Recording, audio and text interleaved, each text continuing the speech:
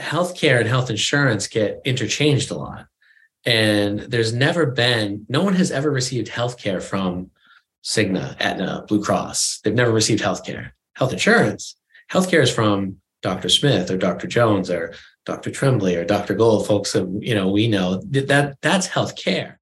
This is Christy Gupton, and I'm an employee benefits advisor. I understand how hard it is to embrace change when you have employees depending on you for a great health plan. This podcast is uniquely designed to answer your most pressing questions. Let's get right to it. Okay, welcome Ryan Rourke, a brand new addition to AMR Benefits Management, a consulting firm started by my good friend, Andy Roberts, who lots of people follow on LinkedIn, and I would definitely call him a friend. Not only in the industry, but I would think I would consider him a friend anyway. He's just a great guy all around, and I'm so glad you're joining his firm up there in Boston. So welcome, Ryan. Thank you very much. Thank you for having me. So, when there's change like this in a person's career, I always think it's very interesting. And I know that change is hard. Mm-hmm. And now that you're going from, a past career, which, by the way, reading through your LinkedIn profile, you have a lot of interesting experience with, let's just say it, pretty big giants in our industry. And on the benefits consulting side. And Sure. So now that you're with, a very small boutique agency like AMR, I'm just curious about your story, your past career experiences and what motivated you to go in this direction. So let's just start very basic. Like your basic introduction, education, training, how you got into this industry, and then we'll go from there. Sure. I tell people all the time, once I realized I wasn't going to be the shortstop for the Red Sox, I had to figure out alternative careers. It's something where most people don't grow up their lives, I can't wait to be an insurance broker. Some people do. Sorry to those folks that have grown up. If you've grown up in that world, but that was not necessarily my dream as a young child running around the streets of Lowell. So when I got into it, it was one of those things where it was just, hey, there's a job. I had some friends that were working at Tufts Health Plan, and they really liked it. I said, all right, yeah, sure, let's do it. And it's weird because it was for a customer service job. And in 1999, I had to interview with a panel of people. And there was about 50 or so people to get this job, and only a handful got it. So it was a competitive job for customer service. And we had a lot of fun with it. I spent 365 days to the day because you had to be in for at least 1 year before you bid out to another position within Tufts. And I was there for exactly 1 year and moved into the sales department. When I was at Tufts, I worked with a lot of big companies. And it was cool to be like a fly on the wall for some of these renewals with the state of Massachusetts, the city of Boston, Verizon, some of these big companies, Walmart and whatnot. So you get to learn a lot about, what makes this healthcare industry tick and what it doesn't do. Working for a carrier, and as you mentioned, a lot of the bigger brokers, you sort of see how it works. And as a career, it's great because, you can grow, you can make money and whatnot, but there's a lot of inefficiencies and a lot of things that aren't really working towards a solution for the actual problem. It's just sort of perpetuating the system that's already in place. And that, in and of itself, again, you can make a nice career out of it. You can bring a lot of clients in, and you have this infrastructure for these really good, and they're well run, they're competent companies, they're big companies, they're not bad things. But there was something a little bit missing. For the most part, I want to help out the folks on Main Street as opposed to Wall Street. And that's sort of where meeting someone like Andy, who's like-minded, has really come in and it's definitely a different change. Like you said, you're dealing with a completely different mindset when it comes to healthcare and benefits and just, working with companies. But it's only been a month or so in, and it's it's been so rewarding already. So I'm really, really happy about that. That is so good to hear. I think you're right. A lot of people, when they start thinking about the reward that lies await in the benefits industry, because there's certainly plenty of reward in this career path. It comes after a whole lot of work, though. When they think about the reward, it's just human nature that our minds take us to that jumbo employer and what it would be like to work with, a company with 10,000 employees and what a payday that would be, right? But that is not the norm. And you could spend a whole career yearning for that and never achieve it and really miss out on meeting your whole career's objective, which should be to solve healthcare problems for employers really of all sizes. And I think you're right. When you go downstream to the smaller market, right in your backyard, I definitely heard some advice early in my career that you should bloom in your own community. I think that is also a very rewarding career path, and not only rewarding in esoteric sense, but rewarding financially as well, Right. and creating community around you. So, first of all, if you're going to do that, though, you have to be good at your job, because if you suck and you're going to just work in your community, then you're not going to be able to fool all the community all the time. So you got to be good if you're going to do this on a smaller scale where people know you. It takes a lot of integrity to say, yeah, I'm just going to work with the small to mid-size employers right around me where they're neighbors helping neighbors. Tell me a little bit about your philosophy about healthcare and how that has maybe evolved over the course of your career so far. When I first started off in this industry, I was 21, just out of school. It was just a job. I didn't really quite think about healthcare in the terms of what it really does and helps folks. You get to learn a little bit like, all right, well, there's this middle player in between, the person giving the care and the person receiving the care. And we get it needs to be funded and paid for, and the mechanics behind it make sense per se. But it's something I think Andy actually said this most recently, that healthcare and health insurance get interchanged a lot.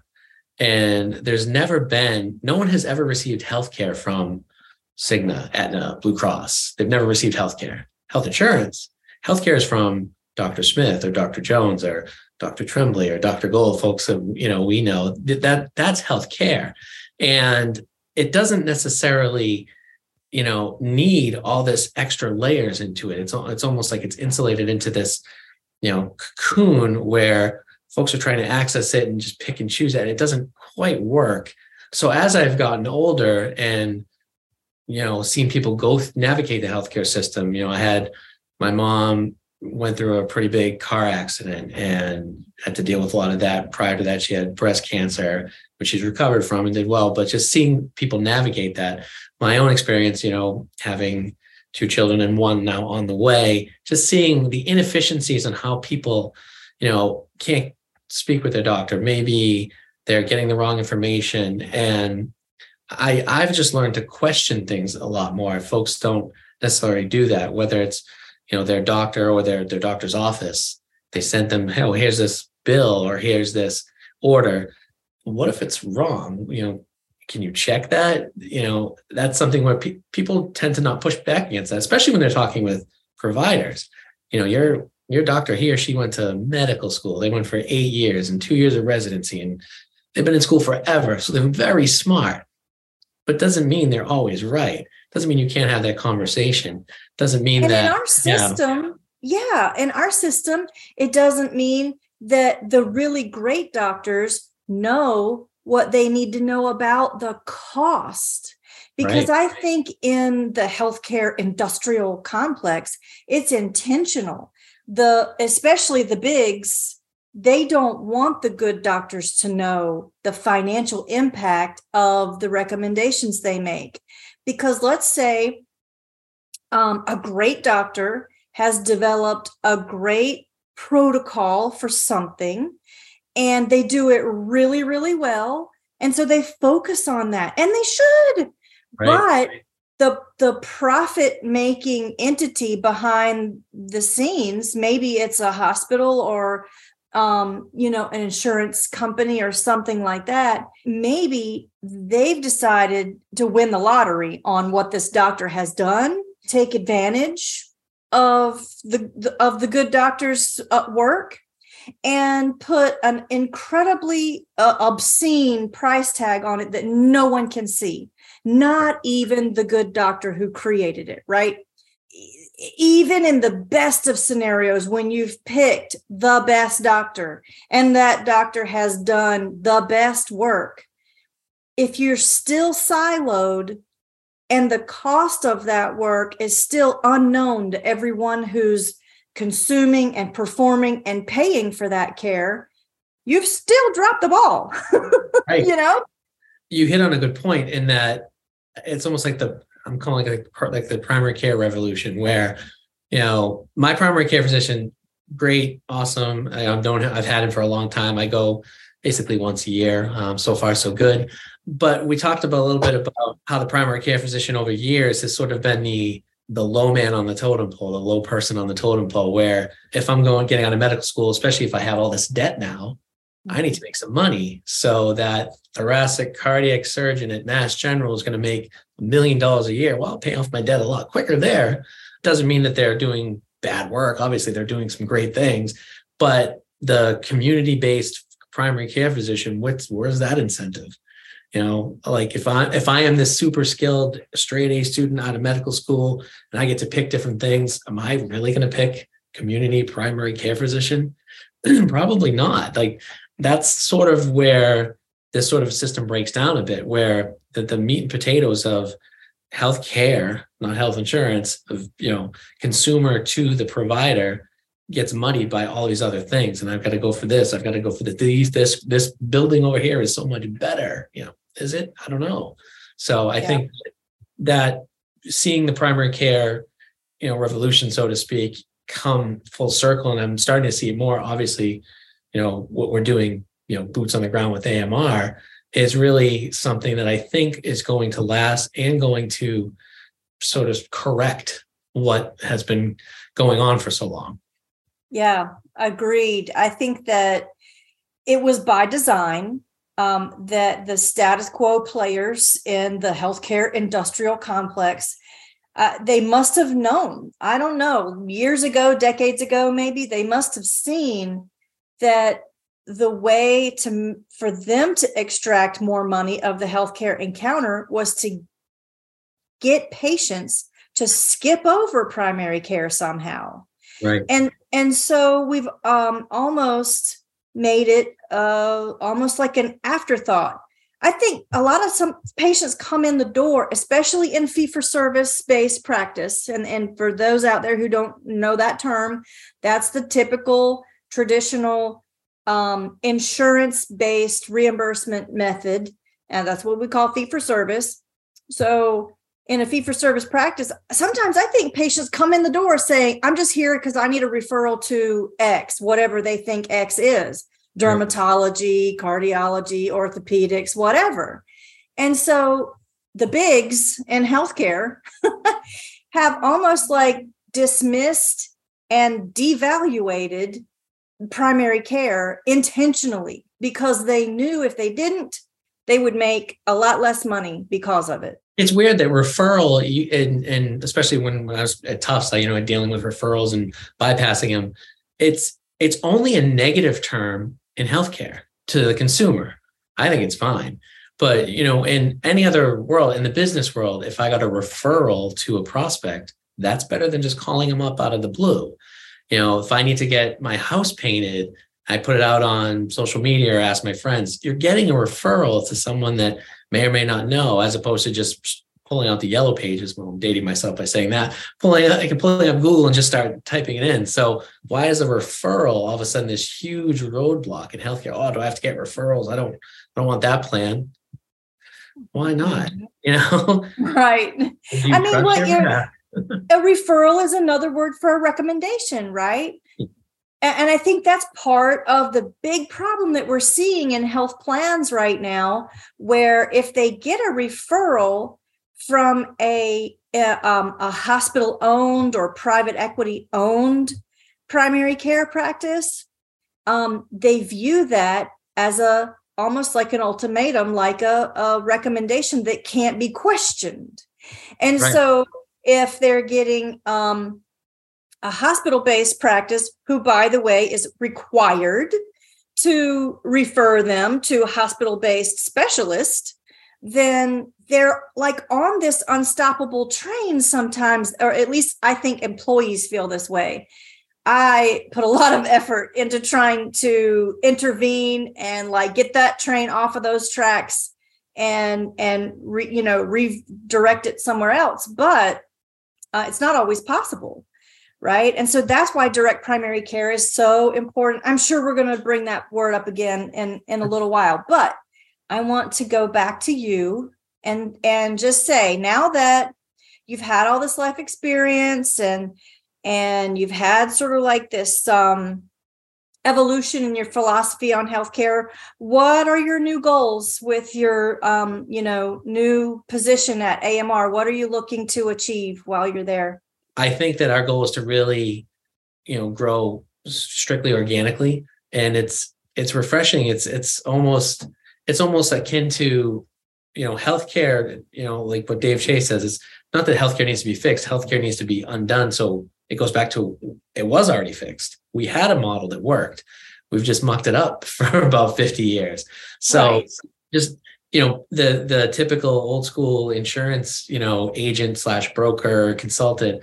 That model does work, people that like and trust, and you're not just churning and burning them through, a renewal process. You're going out and meeting the people, seeing what you can do with them. I tell people all the time, I'm one of those weird people who loves open enrollment meetings, because I get to, instead of just dealing with the leadership team or the decision-making team, HR or whatnot, get to meet the employees, get to meet the person who's the line worker, the receptionist, the people that are, doing the job. So you get to know, all right, well, I can recommend something for you as a company, but if I don't know you all that well, that's something I can learn. You can learn, like, if you're just meeting with the finance folks, maybe they care about just the numbers and give me the best number. If you're meeting with the employee engagement folks, whether it's HR or CEO or whatever, you're meeting with them and they really care about their employees. But if you don't see that dynamic in person, it's hard to see that. And for the last few years, obviously, COVID played a role in keeping people on Zoom meetings and whatnot. But I've gone out to meet clients and meet prospects more in the last month than I had in the last couple of years. And it's pretty cool. I miss it. My dry cleaning bill's gone up, but that's okay.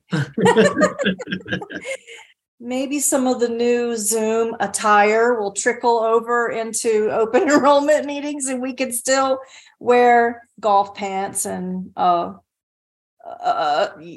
comfortable shirt. But anyway, I think you're right. What do you see in your travels and in your meetings with employers in your marketplace? What are the things that you're seeing that they're struggling with, and how do you plan to solve that?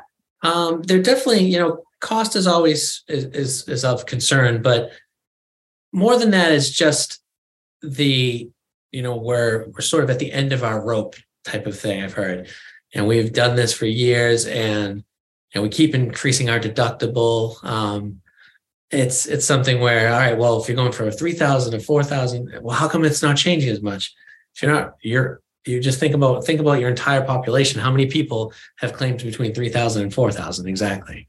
You're going to have a handful of people that never use it, and that's fine, healthy premium. You're going to have a handful of people that use it a lot. So you tell them it's $3,000 or $4,000, they don't care, because they're costing hundreds of thousands. So you're trying to do these small little changes to quote unquote save money in the bottom line, but you're not trying to affect behavior in any way. So I think that when you have this conversation with leadership, HR, CFOs and whatnot, having that conversation about what are your employees looking for, what you don't want to change because you like the color of your ID card. if that's how you want to run your business, you wouldn't do that anywhere else in your business, right? So let's look at, things that might be a little bit different. And yeah, especially when you're dealing with, clients that are a little bit bigger, and maybe for them to go from the Aons, the Willis's, the Marshes of the world, to come to a smaller company, that's a risk on them. If they switch from Marsh to Aon, well, that's just similar companies, different flavor. If you don't like them, no one's getting fired over that. If They think, well, I'm going to switch to this smaller, less known brokerage, I'm taking a risk. So if it doesn't work out, there's something on me. It's like, all right, well, I get that. I understand that. And that's a barrier to me picking up the phone and calling a 500 life group and saying, hey, my benefits, let's do this. They're like, who are you? But at the same time, there's no difference in that you're looking for someone that can help you navigate the healthcare system in a cost-effective way and to engage your employees. And that's what we do 100% of the time. We don't have to worry about a lot of internal pressures and compliance things and reporting to Wall Street. It's really, really refreshing that 100% of what we do is client focused.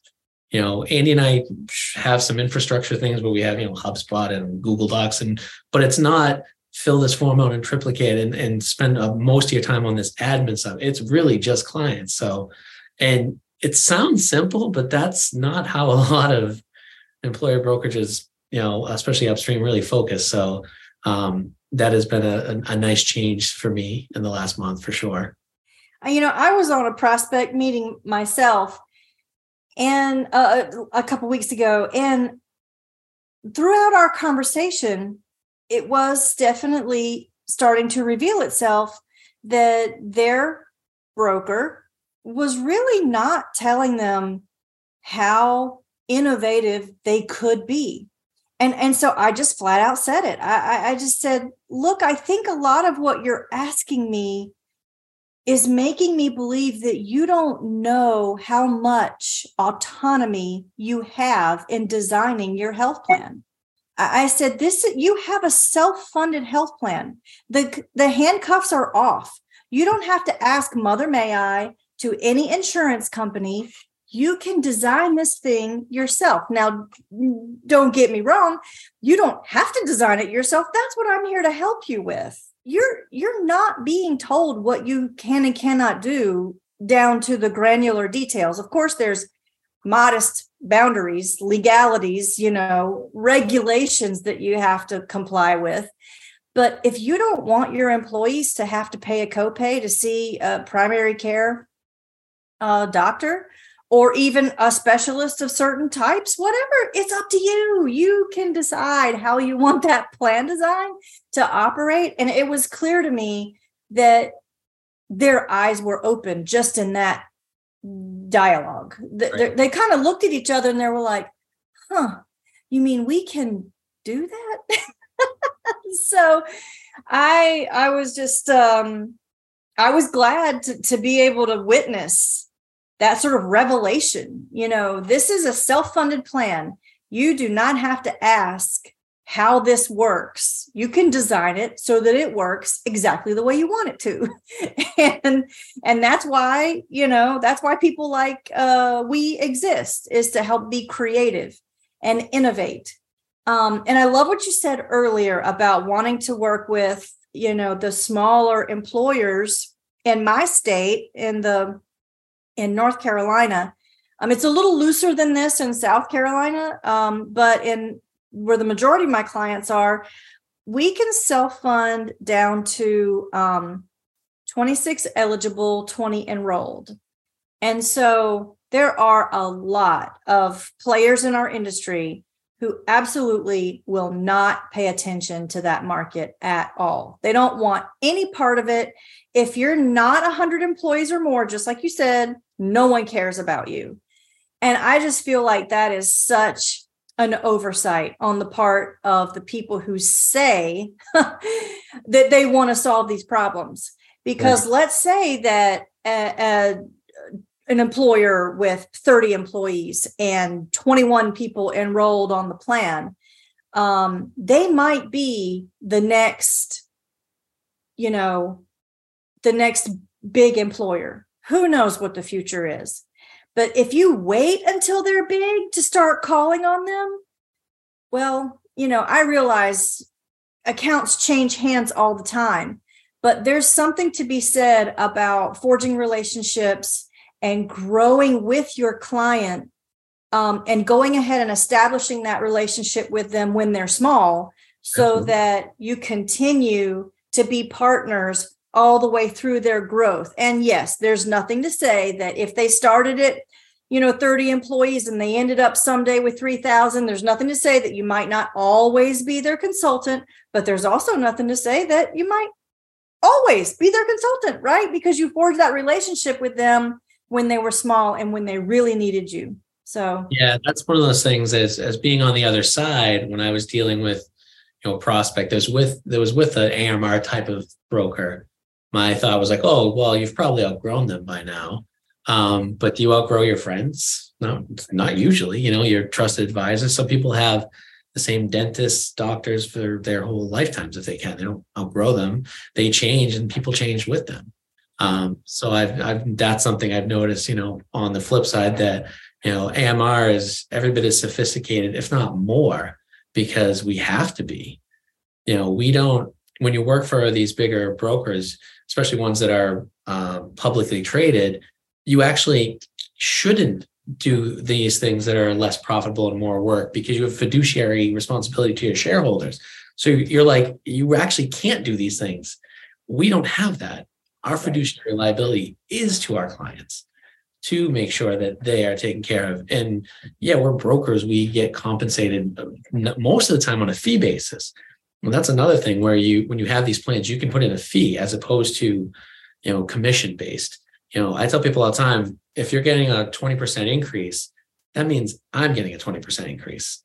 Yeah, there's scales and whatnot, but I'm getting an increase too. So if I'm the one negotiating your increase and I'm benefiting from that increase, there's an inherent conflict right there.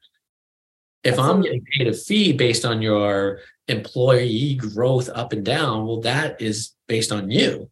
If you're the same group you were last year, you pay me the same amount. If you add 100 employees, more work, I'm going to get paid a little bit more. But it's all out there in black and white for folks to read.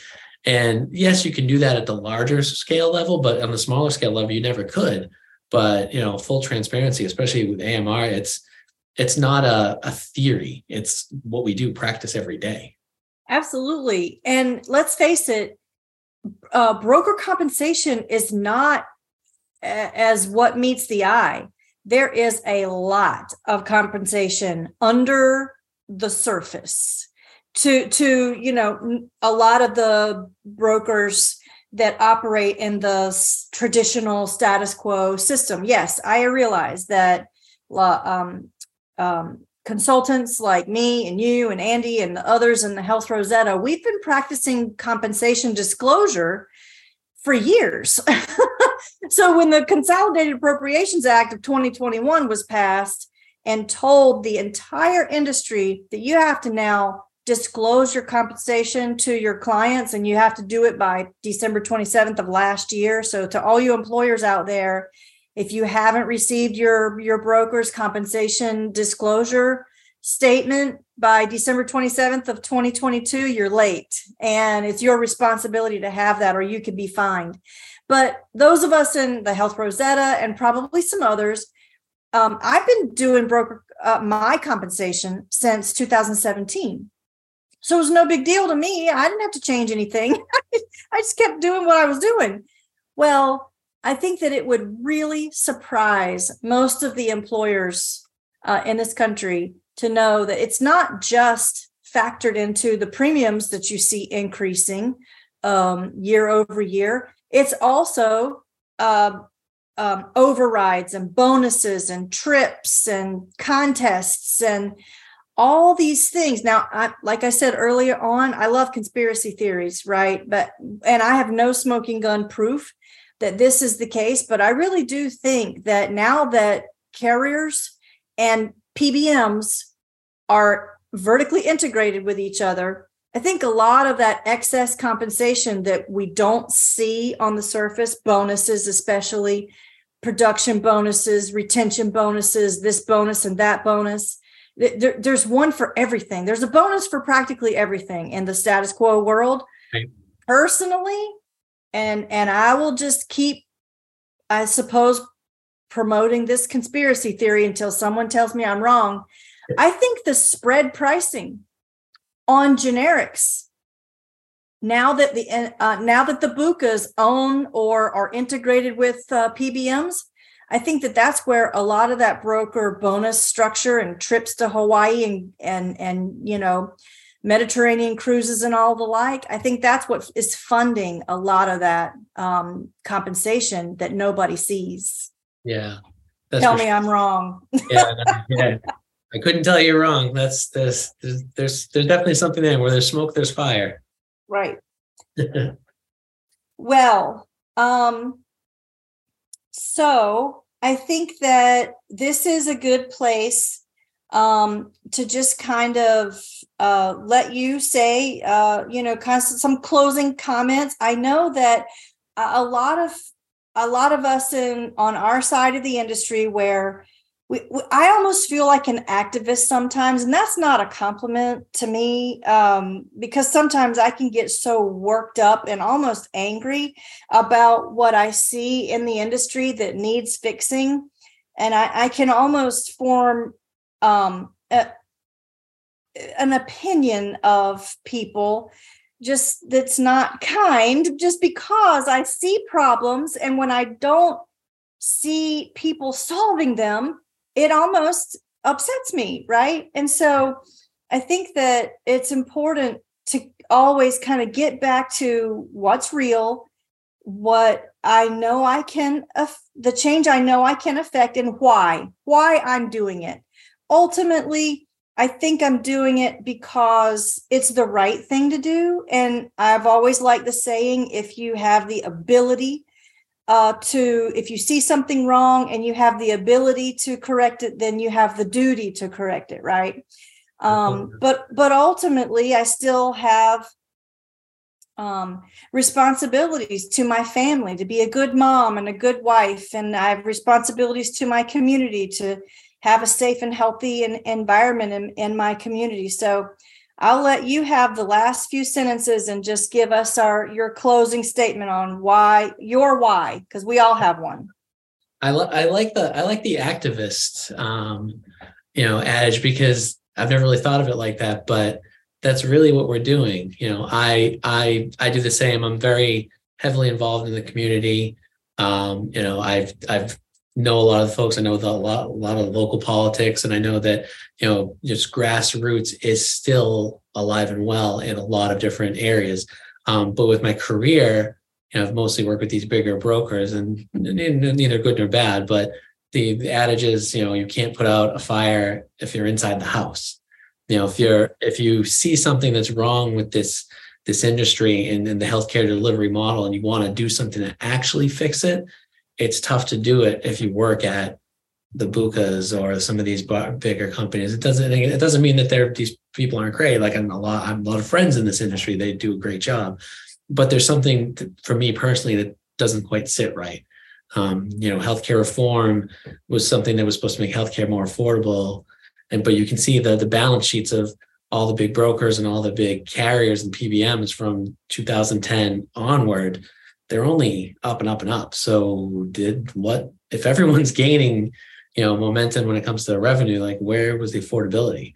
The mom and pop shop, even the local 200 or 300 life employer, they didn't see that. They've seen doubling over the last 10 years of their premium. So where was that affordability? Where is that? And just kind of making small changes here and there isn't going to do it. So my why really is to match my career with my personal life, and that I want to do things to improve my community and spruce up my small little patch of grass on this earth, and do the best for my children and again for my community as a whole. But I want to do that with my career as well. and putting that out there to show those same folks, that same community, my children, that if you want to do something in your life, you have to sometimes get a little uncomfortable, do something that's a little different than what you're used to. And it doesn't mean you have to, quit everything and become a hermit in the woods and, go all Henry David Thoreau on us, but just to get out there and really do something that's meaningful and that's impactful. And I've seen that in just a short time here at AMR. So I'm really, really excited about, waking up on Monday mornings.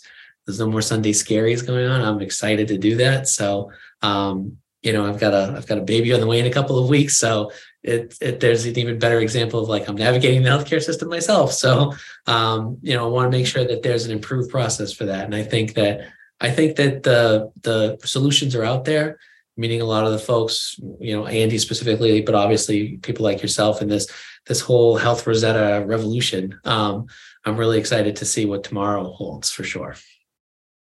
That is super. So if you're in the greater Boston area and Ryan Rourke from AMR Benefits Management calls on you, my advice to you is take the meeting. Absolutely. And we'll have some fun. Yeah. And best wishes with your baby on the way. Make sure you get the itemized bill after the baby's born. And as Marshall Allen would tell you, never pay the first bill. Best wishes to you, and let's stay in touch. Thank you, Ryan Rourke. Thank you very much. Thank you for listening to our important discussion. For more information about the work we do at Custom Benefit Solutions, visit our website at custombenefits.work.